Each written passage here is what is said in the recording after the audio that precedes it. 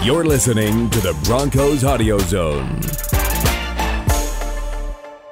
The Broncos Camp Podcast, really the last edition of the Broncos Camp Podcast, because training camp really is over. It was over for general fan access earlier this week, but this is it. When the Broncos practice again on Wednesday, they will be in regular season mode, so they'll be out of the camp schedule, out of a little bit of the grind. It'll be an interesting week because it'll be a short week going into that game against the Rams. I'm Andrew Mason, joined by Ryan Edwards of KOA News Radio. So the last day of training camp, also the final joint practice with the 49ers, and in general, I thought the Broncos wrapped up on a very strong note, a very high note, which they needed to after, frankly, they were flat on Friday, especially on the offensive side. Yeah, significantly better, more intensity, especially on the offensive side of the ball. You know, I kind of made a little bit of a bold prediction that I thought the Broncos would bounce back not only on offense, but be actually the best offensive unit on the field, and I thought that was the case. They took some deep shots. They seem to really have a great red zone period. Tim Patrick had a couple of beautiful catches in there. Of course, the day got started with a Cortland Sutton 50-yard catch over Richard Sherman, one-handed down the right sideline. Sanders later on had a deep post that was beautiful. So, yeah, I mean, they were taking some deep shots. They were going after them, and that's what you wanted to see from the Broncos offense. You wanted to see them on the attack. You wanted to see, look, this is our home turf. We're going to defend it. And I got to imagine for Kyle Shanahan and the 49ers, this was mostly expected on their end too. For the other side, Broncos defense didn't get any takeaways, but they played well. The 49ers mostly had to just sort of accept what they were given. I know we'll get into the move the ball stuff here in just a little bit, but overall thoughts, yes, it was a much better day for the offense. Much better day. They adjusted to what was there. Here's what Drew Lock had to say about how the 49ers threw some different looks at them on Friday than they'd seen at any point before, and the adjustment that happened on Saturday. Yeah, well, our defense is mainly a 3-down defense. 3-4. They were a lot of 4-down, to where your rules change, a lot of different things, a lot more too high instead of single high stuff.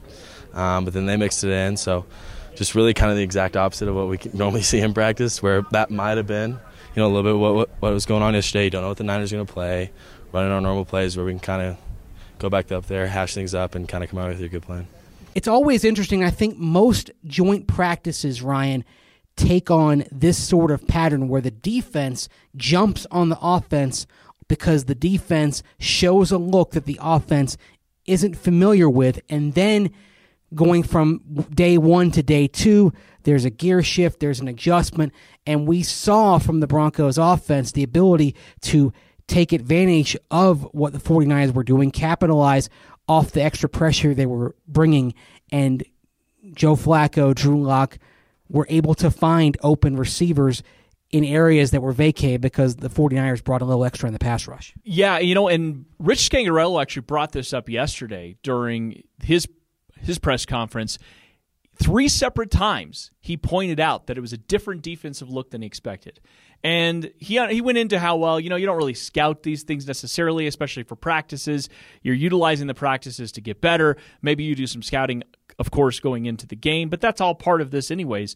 But I thought that was interesting, too, that 3 separate times Rich Scangarello, during his press conference, went out of his way to say, yeah, they did some things different defensively that I wasn't really prepared for. And honestly, I think long-term that's going to be really beneficial for Rich Scangarello, learning how to pivot, learning how to improvise, saying, okay, well, they're doing some things I didn't really expect. I mean, guys like Bill Belichick have made a career out of that, about zigging when everybody expects them to zag, and their halftime adjustments. Rich Scangarello, this is a good example of, hey, I thought I knew the defensive personnel. I thought I knew what they were going to do. They threw something at you, didn't think they were going to, and guess what you did? You responded the very next day. I think that's very valuable for the Broncos.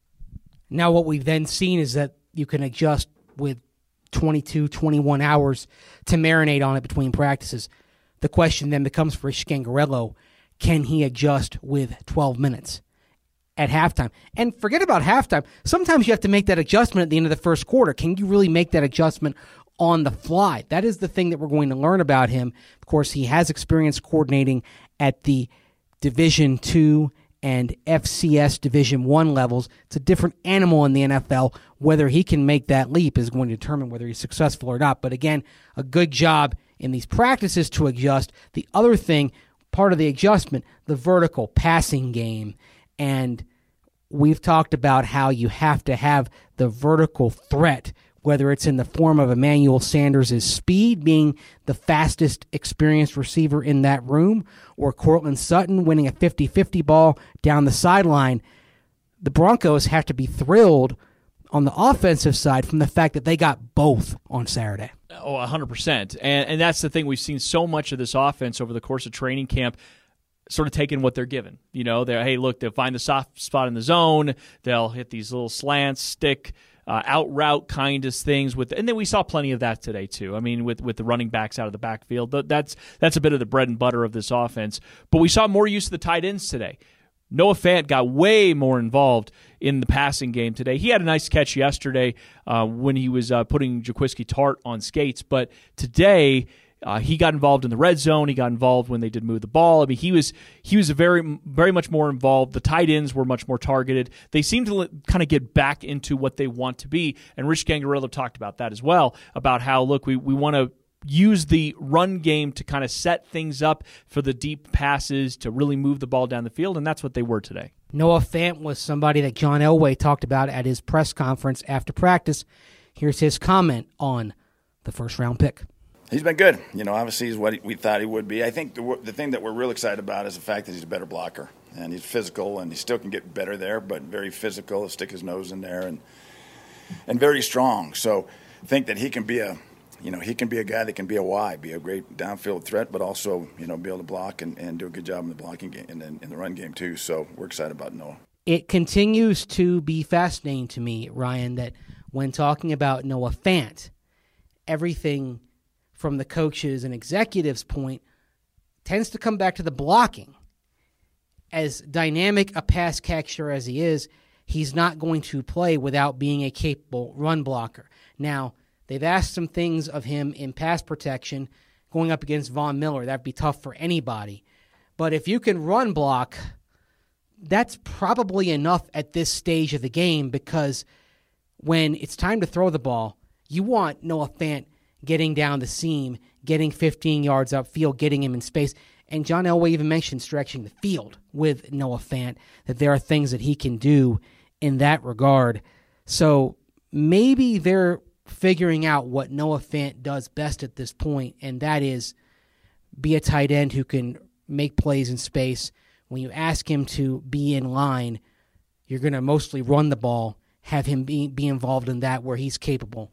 If they do that, they give him a chance to succeed. And look, Noah Fant needs to be out there, needs to be a frequent target. I think you got to feed Fant. Well said. Well, and that comes back to where sometimes with coaching staffs they get a little bit stubborn with their rookie tight ends. No, they got to be complete tight ends. They got to be able to run and pass block. They got to be great in pass pro, and then we'll work on route running. They're learning three positions here. I mean, they're learning three different things, and at a level that they didn't have to do in college. But you're 100% right. If you really want to utilize this guy and have him change the dynamic of your offense, you accept that the pass pro is going to take a little bit of time. Understand that he's already a pretty good run blocker. I think I haven't seen anything out there that makes me say otherwise. And we know what he's capable of as a pass catcher, whether it's down the seam, as you point out, stretching the field, or even if it's just a short pass to allow him to turn it upfield. You're gonna need that. And the thing is that is something. I mean, if it's part of your arsenal, you make it so that your team doesn't become one-dimensional. It doesn't become where, Emmanuel Sanders is the guy we got to worry about the most, or Cortland Sutton is the guy. Now you have multiple guys. It's going to open things up for everybody, and eventually the run too, which is what they want to be good at. I'm not going to say he's the most indispensable skill position player on offense. You'd probably still say Philip Lindsay. You'd probably mention Emmanuel Sanders, but he's going to be in that conversation. Speaking of Philip Lindsay, very interesting moment at practice Monday.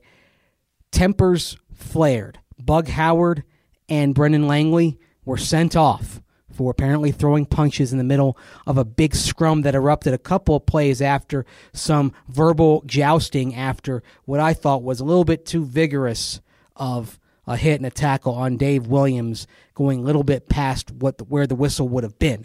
So you have a horde of players on both teams that were at least tangentially involved coming from out of the sideline areas. But Philip Lindsay was seen by some reporters to throw a punch in the middle of that. And why this comes up, Ryan, is he already has on his resume an ejection last year in Baltimore for throwing a punch. Philip Lindsay's got to be careful because this team absolutely cannot afford to play an extended period of time without him. He's got to learn to control the emotions a little bit more than perhaps he has. Now, of course, in the Baltimore game, he tried to couch it as he's punching the ball out, but it doesn't really matter. And I'm, especially after watching a little bit of this, you're kind of inclined to think, okay, well, he's sticking up for his guys. You can sort of appreciate that. But teams know if you have a temper and you could potentially get ejected, and you are, as you pointed out, one of the key cogs of the offense, look, teams will try to get in your head. It's in their best interest. That Baltimore game, they may have lost it either way. We don't really know. But the fact is they were playing well with Philip Lindsay. They were, if I remember correctly, they were even winning at that point. It wasn't until after his ejection, then you had Vance Joseph chasing points, which ended up leading to a Baltimore field goal at the end of the first half. And basically Baltimore really never looked back from there. But that's the thing is Philip Lindsay will get a reputation. And if he has that reputation, teams will look to exploit it. Very true. It'll be part of the scouting report. If you know that you have the potential to get into a guy's head, it's going to be there. They're going to know that. It's just something that he has to be careful with. You appreciate him sticking up for his teammate, but what helps your team more, sticking up for your teammate or staying on the field? That's something every guy really has to consider. You're not going to help the team if you're back in the locker room. We saw that with Aqib Talib back in 2017 as well, getting ejected with the whole chain thing with Michael Crabtree. That hurt the Broncos because, remember, it forced Brendan Langley out onto the field at cornerback, and the Raiders, when it mattered, went right at Brendan Langley, who wasn't ready. So I've mentioned Brendan Langley multiple times in this podcast. Also have to mention that he had a really nice catch down the sideline, getting open. It's been a camp, but that's been a struggle for Brendan Langley moving to wide receiver, but sort of indicative of how he maybe is in the soup at this point because he has the nice catch down the sideline, but he also gets tossed from practice. Not a good look for him walking back to the locker room midway through the session. Solid day for Drew Lock. Good day for Joe Flacco. Why that's interesting is you've seen Joe Flacco obviously is going to be the starter, but it was asked of John Elway after practice how Drew Lock's progress might impact their perspective, long-term decision-making, what they're seeking out of this season. But Elway says it's all about winning right now. Here's what he had to say. Where we stand, we're not really thinking too far in the future. With the last 2 years that we've had, we're really concentrating on what's going on now. And so I think that, we've got to have a good year this year. We've got to win football games this year and get it turned around. And we'll worry about the future as we go forward. But at this point in time, we're thinking about now. No surprise there because the Broncos have made it clear they're trying to win right now, that this is not a rebuilding project. Now, there may come a point in the season, if it doesn't go the way you want to go, that you need to get Drew Lock out there if he hasn't already come in the case of an injury to Joe Flacco. But they're all in on trying to get this thing turned around, stop the bleeding from 2 straight losing seasons, going 11-21 in that span. But we're not going to know until the end of the season if the wiser course of action was to go all in to try to win this year or if it was to treat it as a building block type year. Wish I had a crystal ball, but I don't. Yeah, well, and in this case for the Broncos, we've known this about the way John Elway operates for a while now. The way the Broncos just operate is they plan to win every year. And that has obviously over the last couple of years been a bit of a detriment for them because they could have taken an opportunity to move away from some of the veterans, try to get younger at positions, work on some of that depth. But now they're where they're at. And, I mean, if you listen to John Elway, he's not saying anything that we didn't already know. Their plan A is Joe Flacco. They're not thinking about plan B because they think Joe Flacco can play still. And you know what? I'm inclined to agree with him right now. I think Joe Flacco has at least shown us the abilities of what he's been. He's an upgrade of what they've had over the past several years. Nobody's really going to deny that. Is it enough? And that's the question we probably should have asked ourselves more last year when Case Keenum was out on the practice field. It's an upgrade, sure, but is it enough? It clearly wasn't. Time will tell with Joe Flacco. You're 100% right. But when it comes to Drew Lock, they are very, very adamant about not putting him out there anytime soon, in part because they think his development would take a hit. And they also think, like, again, simultaneously that Joe Flacco still can play. But if Drew Lock shows enough this summer, maybe you have a Patrick Mahomes type of situation where you could have Joe Flacco play well, but the baton could still be passed on at some point. And in that vein, Joe Flacco's contract could be very valuable to another team. Could be very valuable to the Broncos as well because there's no guaranteed money left. It's very easy for the Broncos to move on. But because that contract is valuable with no guaranteed money, it means that he's potentially tradable rather than simply letting go of him. Great point. On to Monday night real quick, what do you need to see from this team and from some individual players Monday to make it a successful game? Well, we're kind of at the crossroads for a lot of these guys. You mentioned Brennan Langley. He may already be on life support or done, especially now after he's ejected from practice. But you're going to see guys that have been bubble guys that really need to kind of cement their status. Malik Reed was able to cement his status through the early preseason. That's why they moved on from Jeff Holland. Guys like DeMarcus Walker have looked really good, but today I saw him in they did the drills with the defensive line, offensive line, kind of phone booth kind of stuff, and DeMarcus Walker was not getting much pressure at all. And so he's going to have to come out and continue to play well, show why he should make it on the defensive line. But for the most part, I mean, when we're talking about the 53-man roster, I feel like we got 46 guys right now, pretty much intact, maybe even closer to 48. And in the end, after that, we're sort of just figuring out, okay, who's your punt returner? Still don't know that. The Broncos don't really know that. So that's something that definitely needs to be decided. But I want to see more progress from Drew Lock. I mean, so I know I'm kind of scattershot here, but there's still a ton of storylines. For the 53, I don't think there is as many, but there's still plenty of other storylines happening. Drew Lock, though, is going to be one of the biggest ones because we've seen steady progress from him. He's ascending. He needs to keep that going. He's ascending. You want to see him not make some of the same mistakes that he made against Seattle. In particular, I want to see him not put his receivers at as great a risk of taking the big hit as he did a couple of times in that game. That's something I'd like to see improve. I saw some good decision-making from him the last couple of days against the 49ers. Want to see that carry over. Interesting you mentioned DeMarcus Walker because Draymond Jones is on the 53 because he's a third-round pick in this year's draft. But Draymond Jones was doing well in those phone booth one-on-one pass rush drills today, and DeMarcus Walker was struggling. And that's interesting because you're probably talking about 5 defensive linemen being active on game day. Remember, DeMarcus Walker last year was that 6th defensive lineman, which meant more often than not he was in sweats on the sideline. So if Draymond Jones pushes DeMarcus Walker and pushes past DeMarcus Walker, maybe you're talking about DeMarcus having another year where he's in sweats. That is a competition to watch. I want to see how both of them do Monday night. On the offensive side, I want to see the Broncos get some consistency in the run game. I want to see another good game from Royce Freeman. I thought Royce Freeman had some nice runs today. Real good vision. I'm seeing him make a few more cuts downfield, read defenders better. That's something I want to see from him going forward. On the defensive side, get pressure on Jimmy Garoppolo and the 49ers quarterbacks, and also be around the ball. Make some plays around the ball. At times, you saw some good work from the pass rush the last couple of days. You also saw Jimmy Garoppolo connecting with Marquise Goodwin and Dante Pettis in particular downfield. I want to see how they do against them because we're probably not going to see George Kittle, and that's a shame because I want the Broncos to be tested by a tight end, and that test isn't going to happen now in the preseason because George Kittle, with that calf injury, isn't likely to play Monday night. And then against the Rams next week, you're looking at seeing no starters if they continue to follow their preseason protocol.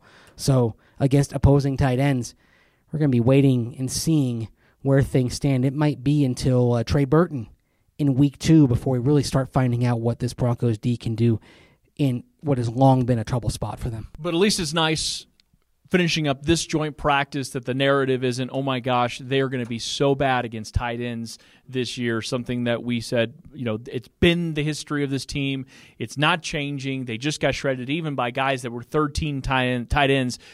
That wasn't the case today. The speed what if you were going to say anything that hurt the Broncos defense, it was the ball getting out fast, which we already knew that has been historically. If you're going to take away some of that pass rush, take away some of the teeth of the defense, get the ball out fast, and they found the soft spots in the zones, and they got there in a hurry with guys like Pettis and Goodwin, who are legit burners, legit speed guys. So that's one thing, especially as you start to look ahead to, say, Kansas City with Mecole Hardman and Tyreek Hill. That will be a little bit of a trouble spot for this defense. But then again, it's a trouble spot for a lot of defenses. This is true. Good stuff, Ryan. That's Monday night, 6 p.m., Broncos 49ers. Before we go, let's check out a couple of conversations. First up, Benjamin Albright joins Ryan and yours truly to talk with a star of today's practice with a one-handed grab in the back of the end zone, number 81, former 49er Tim Patrick. Hey, last 2 days, you were on fire. How did it feel out there? Felt good, man. It's good to make plays out there against a new team, new blood. And like I said, I'm trying to set the tempo out there. I mean, it had to mean a little something extra, didn't it? Oh, yeah. John Lynch was right there on my second one. I had to point at him, let him know real quick. Got nothing but respect for that man, though, definitely. Felt a little flat at first with the offense, but you were out there talking, getting them hyped up, and the energy came on a little late. You trying to energize everybody out there? I wouldn't say we was flat. We just had to get going. After KJ May started us off with a one-hand catch, Cortland came right back with the one-hand catch over Sherman. Then E came back with a D ball, and after that, the ball just kept rolling. The little dust-up that happened, bench is kind of clearing a little bit. What did you see on that, and did Vic mention that to you later on? We were just having a rap battle. It was nothing serious. We just had a rap battle. They got mad. Our flows was too hot for them, so it was just sad. Nothing too serious. Yeah, it seemed like it was like the Michael Jackson video, Beat It. Like, yeah, that's kind of what it looked like. Nothing serious. It was all rehearsed. We just did that for you guys. Right, Give y'all something. Yeah, exactly, man, exactly. But you know what? That's one of the things that did come into question a little bit is the intensity yesterday. Did you feel like it was better today for the offense? Yeah, definitely. We just have to make sure we come out like that every day. Against a different opponent, we can't come out flat because in a real game, you come out flat, a team could jump on you real quick, and it's going to be hard to overcome. And today, we just proved exactly what we could do on this field. Any corners out there you noticed a little tougher to go up against? I wouldn't say tougher to go against. It's just either he's short or tall. So. How do you think this offense is coming along, finding its groove the last few days? I love the way we played today. We took shots. We had our short routes. We made plays. When we all making plays out there, man, it's fun. It's when we're not making plays. That's when it gets boring. Well, my bad. I'm cussing out here. My bad. Hey. It was fun watching you practice, man. Good stuff. Appreciate it. We'll stick with the wide receiver core. Now going to talk with Nick Williams, battling for that number 6 wide receiver spot. More importantly, in the mix at punt returner, which is still wide open. Here's my conversation with Nick. It's obviously still wide open, something that Tom McMahon said. What do you want to do in that discipline to try to make an impression? Just make good decisions, be smart, field the ball, get upfield, try and make plays, kind of have the same approach regardless of what the phase is. How is the approach different than what you do on offense as a wide receiver? I don't think it's that different. It's you treat the phases the same, like, offense, defense, special teams, whether it's kickoff, whether it's punt return, you go over your stuff from a preparation standpoint, and then between the whistles you play fast, you make fast decisions, and you live with the results. I always say catch the ball before you advance. But on punt returns, it's sometimes a little difficult because you can sometimes see a wide open lane coming. You can see a short punt, but you still have to remember, hey, I got to field this before I can move. Right, yeah. There's a little bit of a nuance in terms of you have a feeling for which direction the ball is going to be kicked, what the situation is. Is it a pooch? Is it a backed up punt? You kind of can get a jump on things, and a lot of that is really like the punt returner looks good, but it's the guys up front. They get a good hold up. That's sometimes matched up with a bad kick, and that's when big plays happen. What do you think of how practice went the last couple of days with the Niners? I thought it was pretty good. I thought yesterday, they had a little bit more juice than we did in terms of offense versus their defense, and I don't know what happened on this side of the field. But I thought today that we brought more of an intensity to it. Right from the get-go, and I thought we executed pretty well. For you personally, what will make a successful game Monday night? I can't control the results, so just to make sure that I'm on my preparation. I know my plays, and I play hard, and if the ball comes your way, that's great. If not, then I'll try and be a blocker for the ball is coming his direction.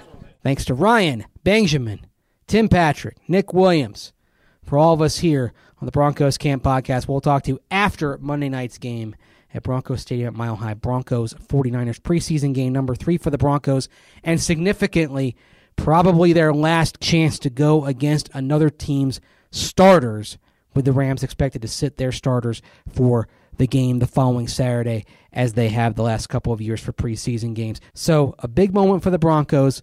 Join us then. Take care.